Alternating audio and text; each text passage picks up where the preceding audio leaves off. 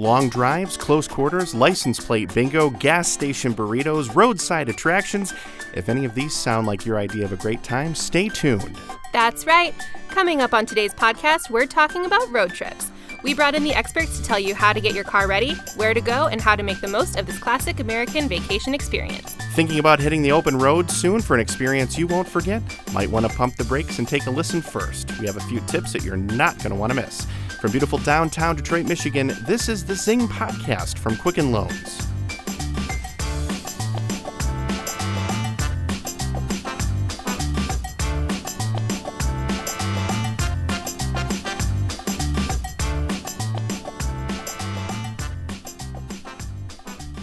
So hello, everybody. It's the Zing Podcast coming at you with the spring of 2016. Miranda, the weather's getting really nice, and you know what that means, don't you?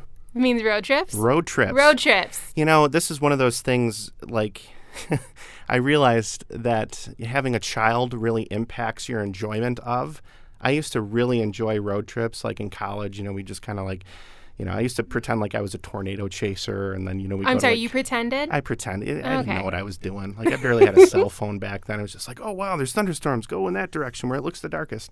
But anyway, we'd also take yeah, really safe. And please don't ever do that, guys. Important safety tip. But I love taking road trips. We go to conferences and stuff like that, and I really enjoyed it. But, you know, as I've become an adult and gotten married and had children, it's awful now. Taking those long, you know, I love my son, but he's just a monster. It's awful. But well, I am not married and do not have a child, and I'm taking a road trip in 2 weeks. So there you go. This is topical and fun, and we're going to have a great time. And to help us do that, we brought in a couple of experts today. We're talking to Jason Wittug. Did I pronounce that correctly, Jason? I'm sorry. Yeah, no, that's perfect. Perfect. He's the CEO and founder of Frugal and a personal finance blogger. And then we've also got Jim Ross from American Fleet Support. Jim, how you doing? Great. How are you guys? I'm fantastic. Let's start with you, Jim, because, you know, I'll be honest with you, I'm not much of a car guy. You know, I know my way around. I can be conversational and stuff like that. But I know one of the things you definitely want to make sure you have lined up before you take your car on any sort of extended trip is making sure that it's got everything that it needs because, you know, yeah, we live in a technological age. You can call roadside assistance. You have this all this, but you never want to be in that situation where it's like, oh, I'm stuck in the middle of, you know, Route 66 where there's no cell service and my car's on fire. So, you know, all I would have had to do is replace this one thing. So in your experience, Jim, what are some just basic things that people can do to make sure that their car is okay and ready to hit the open road? Yes, cars are a lot like humans, and prevention is always the key. Mm-hmm. And if you're not real good at doing preventative maintenance on your car, you may want to start this a week or two before you leave town. Right. But, good advice. Yes, checking the fluid levels, such as the oil level, the coolant fluid level, which is often in the overflow bottle that you can see visibly under the hood. You also want to check your power steering fluid level to make sure there's an indicator on the stick. You unscrew it to check that. And then also your washer fluid level. You don't want to go on a vacation, run into bad weather, and not be able to see out the windshield, right? Yeah, exactly. So the other things that you really want to look at are your tires. And one of the tricks, because I just drove to Grand Rapids and back yesterday, that I like to do is I take the tire pressure, which is normally on a car around 32, 33 pounds per square inch in each tire, and bump it up to about 40. Really? You want to look at your specifications printed right on the sidewall of the tire for a max pressure. But when you do that with a tire, it tends to inflate so that the center of the tire rides on the road more than the edges. Okay. And a lot of people have tires that have 20, 30, 40,000 miles on them already before the trip. And you don't need to buy new tires. That's, not necessary. But by inflating them higher, you will not only have a smoother ride because those edges are what tend to feather or cup. You will actually get better gas mileage. And yesterday, my gas mileage was 3.5 miles per gallon higher than it had been on the previous trip. Just because I added, quote-unquote, overinflated your tires a little bit. And it's really not overinflating because you're still within the factory specs and everything. Exactly. So let me ask you a quick question then. Let's follow up on tires here because I've been in this road before. No pun intended. When do you need new tires? What's a good indication? Because if you drive yourself into one of those tire stores, they're probably going to tell you need new tires. But is there any sort of quick and easy way you can visually inspect or figure that out? There is. If you take a quarter and you turn Washington's head towards the inside, if you can put the quarter in the center in different spots of the tire and not see the top of his head, you still have enough tread left that it's safe. So that's a real good quick check. I didn't know that either. That's a cool trick. It's going to cost you 25 cents. Oh, and you get to keep it? Yeah, you get to hang on to the quarter. The other things that you want to check is the condition of your wipers, because a lot of people run around with wipers that are completely worn out. Yeah. And if you get into a bad rainstorm at 70 miles an hour or higher on the road, it's very important to have good wiper blades, and they're not that expensive. I mean, you can spend $25 and get 2 really good wiper blades. So a lot of times before I go on a long trip, I'll just go ahead and replace them. Just a personal note, I know this because I recently replaced the just terrible wiper blades that my wife's car had. And, it's not difficult to figure out how to replace them. Sometimes you have to go in the owner's manual or take a look at that. But most places, if you go and you buy them, they'll put them on for you now. So don't even worry about that being complicated or anything. I'm sure, Jim's looking at us thinking, wow, if you can't put your wiper blades on, you have no business maybe. Some of them are tricky. Yeah, they are a little really tricky. are. And you got these little plastic parts. So that's another thing to bear in mind. So we talked about tires. What else do you have for us, Jim? Well, I've got some other things that you really want to carry in your car with you in case of an emergency. Now, a gallon of water, fresh, clean water. Okay. A flare in case you have a roadside emergency and you're in the middle of Nebraska or someplace that doesn't have a gas station. So are we talking about the kind that you would shoot up into the air, or are we talking about just the road a road flares? flare that you could light so people can see you. Okay. As they approach. Not that I wouldn't want a shoot in the sky flare. That might be fun. Another really good thing to bring with you is an extra car key. Okay. Most people forget that one. And if you end up locking your keys in the car and don't have an extra key, you're going to end up paying handsomely to have someone be in trouble there. Come open your door for you. Well, that's a good question there. If I may follow up on that, you're a fleet manager. You've been logging millions of miles. You know exactly what to expect. So what happens in that worst case scenario, Jim? If you're at some roadside diner, you lock your keys in your car, you don't have them. What if you have one of those kind of complicated, chip ones? It's not is that something a locksmith can even help you with, or what are your options? Yeah, what they in that actually case? have nowadays is they have lockout services that will actually drive out to your location for around $100. Okay. And open your door for you. And the way they do it is they actually put a thin bag inside the door jamb. They slide it in. It's deflated, and then they pump it up, and it actually pushes the door open by bending it. Oh, wow. And then that allows them to get the Slim Jim in and open up the door. Does that damage your door at all? No, it doesn't. They get it open just far enough to get that little tool in and unlock the door. But that's, it all comes back to that Slim Jim, right? That's all how they do it. Yeah. Well, the Slim Jims of the olden days used to actually work on the outside between the glass and the glass frame, the rubber frame. Yeah. And it would actually slide down, and mechanically you would open one of the latches inside the door. Mm-hmm. That's not possible in most cars anymore nowadays. So they actually have to physically crack the door at the seam and then slide that piece in and actually pull your door lever open. And then going back to our original conversation, that's going to set you back probably at least $100. And a lot of lost time. Exactly. And you don't want that when you're on a road trip. Absolutely not. The other items I did jot down before we got together today was a flashlight. Okay. A first aid kit in case somebody cuts themselves and you're not near assistance. Yeah. A pair of jumper cables, of course, just in case. Yeah. And a blanket in case you get stopped and you have kids with you and the kids get cold. A blanket's really good. So the other thing that you may want to do before you take off on a trip is, because now you're probably driving early in the morning some days, or even late at night, and if you get in a rainstorm, it's very difficult to see through the glass, the windshield and the rear glass. Just clean, for the first time this year, clean your windows with a good cleaner and paper towel, or even newspaper works really well. Yeah, I've heard that. Mm-hmm. Why is that? Do you have any idea? I have no idea. It's the right type of paper. It seems counterintuitive, doesn't it? Yeah, it doesn't streak. So you'd think you'd rub black ink all over your windshield, but you don't. That wouldn't look good. Maybe I should try that. I'm really bad at cleaning The inside of your inside windows, of- they yeah. get really dirty. Yeah, you're not alone. Most people are. I One always of the make it reasons why they streakier. pay my company to do that Exactly. stuff. there you go. So. Well, that's very helpful, Jim. I know there's a lot of things that can go wrong with your car and a lot of worst case scenarios. So that's very helpful. Let's transition over to our other guest, Jason. It's good to have you on with us today. Well, thank you so much. I'm happy to be on. So, we were chatting a little bit before we started rolling here, and you have an absolutely fascinating story. And I'm hoping, could you just sort of explain how you got to where you are today and the sort of very interesting story of passion that, got you to be the CEO of Frugal?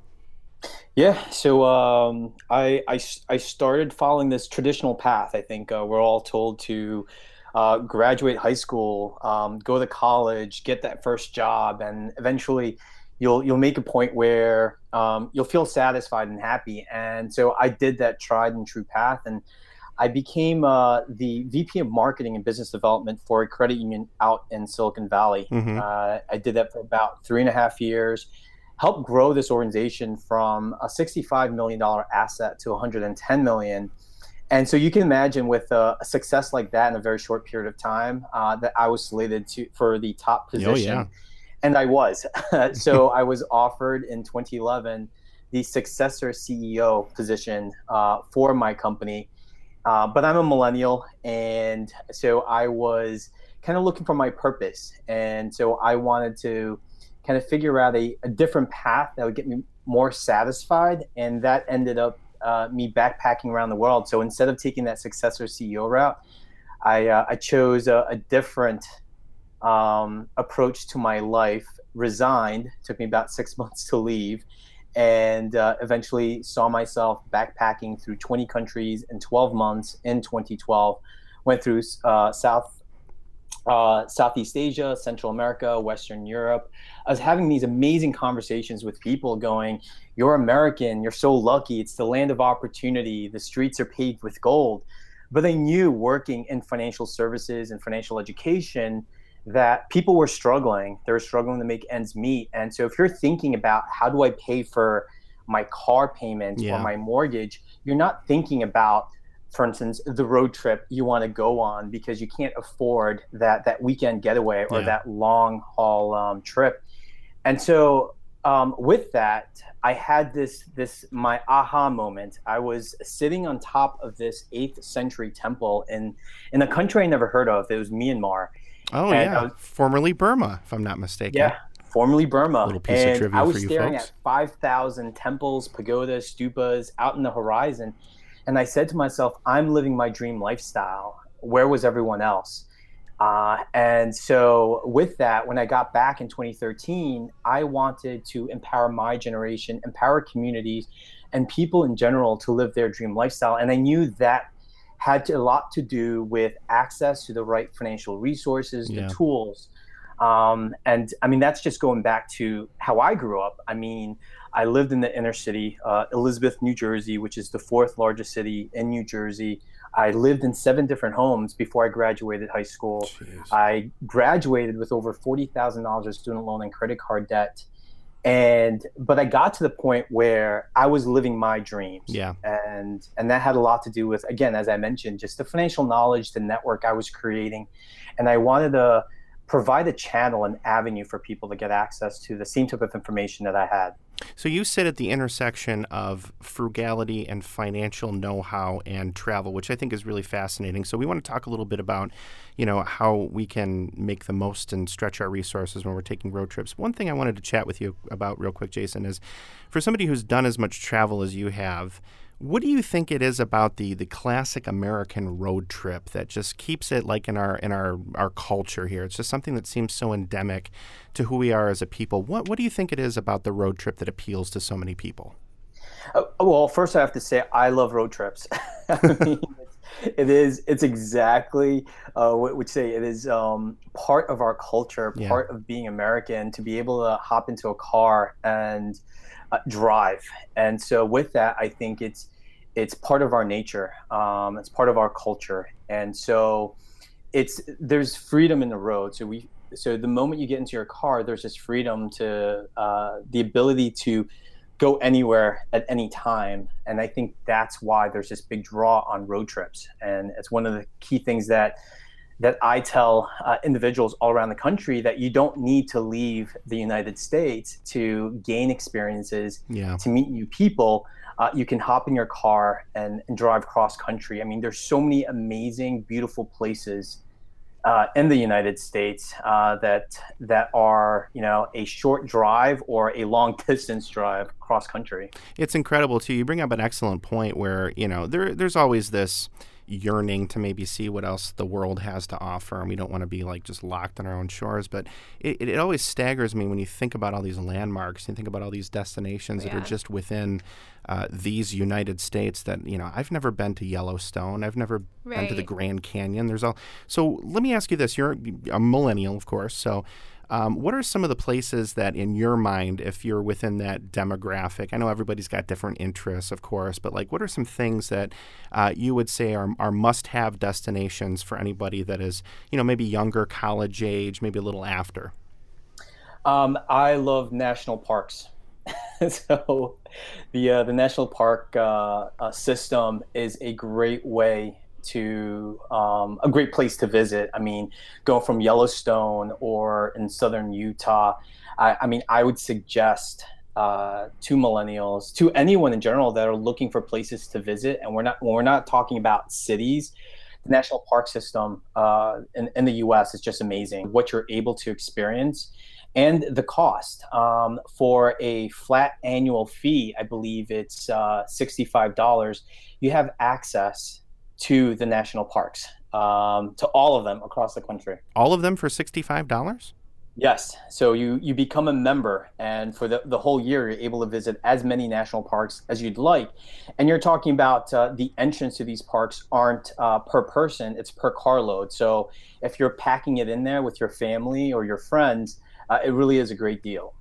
That's really awesome. I know you said you love road trips, and so I'm assuming you've taken quite a few. But what tips do you have for planning a road trip? How far out do you start planning, and what kind of things do you think about? Yeah, it really depends on where you're going. So I tend to think that if you are driving, because a road trip can be a three-hour road trip, right? You're looking at maybe a couple hundred miles or something that's cross country. So it really depends on the type of road trip that you're looking to do. But if your dream is to go cross country, I would suggest start planning anywhere between 30 to 45 days before. Certainly you can start planning in advance, but I found that anywhere between 30 to 45 days, you'd have plenty of time to do your research, find the routes that are most desirable for you, and so that time frame works. Cool. And what's your favorite road trip that you've taken? My favorite road trip that I've taken. So last year I went with a couple of friends as well as some of my colleagues, and we did this, the Road to Financial Wellness, and we drove over 10,218 miles. Wow. We zigzagged all across the country. We started in Portland, Maine to Los Angeles, California. Wow. And it was just such an epic, awesome road trip that we were able to see major cities, suburbia, as well as the national parks that I mentioned earlier. It was a great way to kind of do everything from seeing what the social life is within these large or mid-sized cities to seeing how people live in kind of the villages or small towns, as well as seeing nature and kind of seeing just how beautiful this country truly is. Let me ask you this, Jason, just because I know, obviously, as a personal finance blogger, this is something that's always top of mind for you. But what are some ways, assuming that not everybody's out there to spend as much money as they possibly can on a road trip, what are some easy ways people can kind of, still experience what they're setting out to do, but maybe save a little cash in the process? What sort of recommendations do you have for them? And in terms of going on the road trip without kind of emptying your pockets? Yeah, exactly. So, what are some ways that you can maybe save a little cash on food or lodging? What are some ways that you've, maybe, I don't want to say cut corners, but saved a little cash? Yeah, so the best way is planning your meals. Okay. I think one of the biggest costs is eating out. Yeah. And so if you're on a road trip, whichever length that may be, a good portion of your budget is going to be taken on the food that you consume when you're dining. And so I do recommend planning. So you can pack your lunch, you can pack your dinner, etc. Since you're on the road, there is opportunities for you to stop by kind of farmers markets, pick up some fruits or vegetables that you can munch on at a really great price point. Mm-hmm. But I do recommend, going to your local supermarket and getting things in bulk as well. Okay. So making sandwiches, have a cooler with you as well, so you can store some of the meats or food that might be perishable in that cooler, along with some drinks. And it's going to save you time too, so you don't have to pull over every 2 hours or 3 hours or whatever, and stop at Culver's or something like that and get sick of that food by then.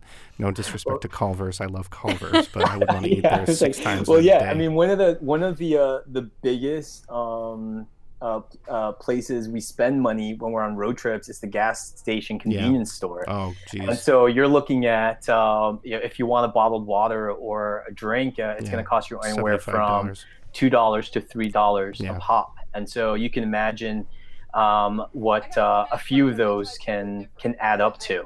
So if you plan accordingly, I mean, for $5, you might be able to get a case of water, as opposed to spending it. So it's important, like when you're thinking about that, think about the food, think about the planning aspect of that. In addition, lodging-wise, I do recommend there is couchsurfing.org. I've used it myself. It's a group of travelers that open up their homes, and I found it very interesting in terms of meeting like-minded travelers around the country who offer their couch or their spare bedroom for free, just with the instance of being able to connect with other like-minded people. So that definitely is a great way.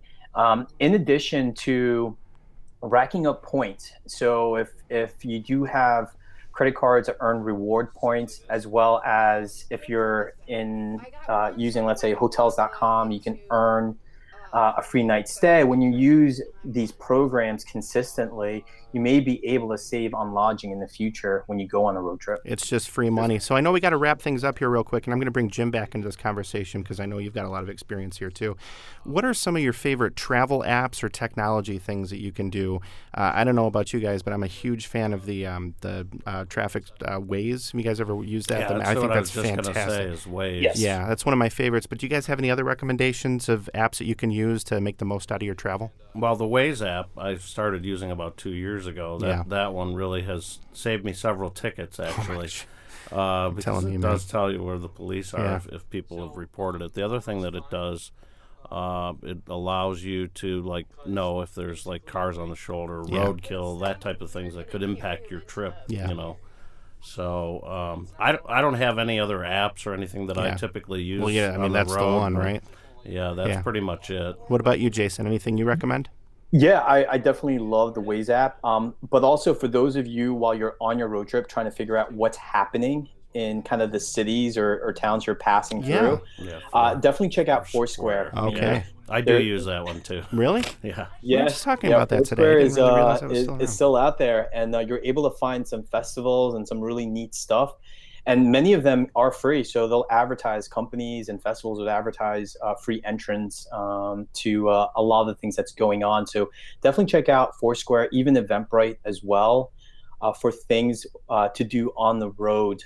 And you'll find something perfect for your budget, for anyone's budget. Sounds fantastic. Yeah, and if you're hungry for a specific type of food, you can put that into Foursquare, and it'll tell you all the locations within X amount of miles that serve that type of food. One of the best things about being on the road, isn't it?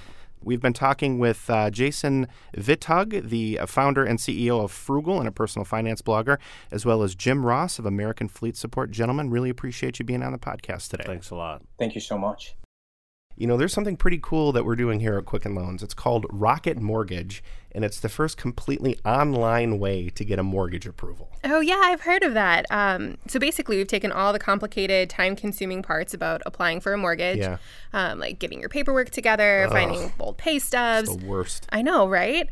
But we've automated the process. It's really simple, fast, and convenient. You can even do it on your phone. You know, and that's just amazing. It takes just like a few minutes. And when you think about all the dumb stuff you do on your phone every day, this is actually something really cool and really amazing. So if you're looking to refinance your mortgage or even buy a home, check out rocketmortgage.com. Rocket.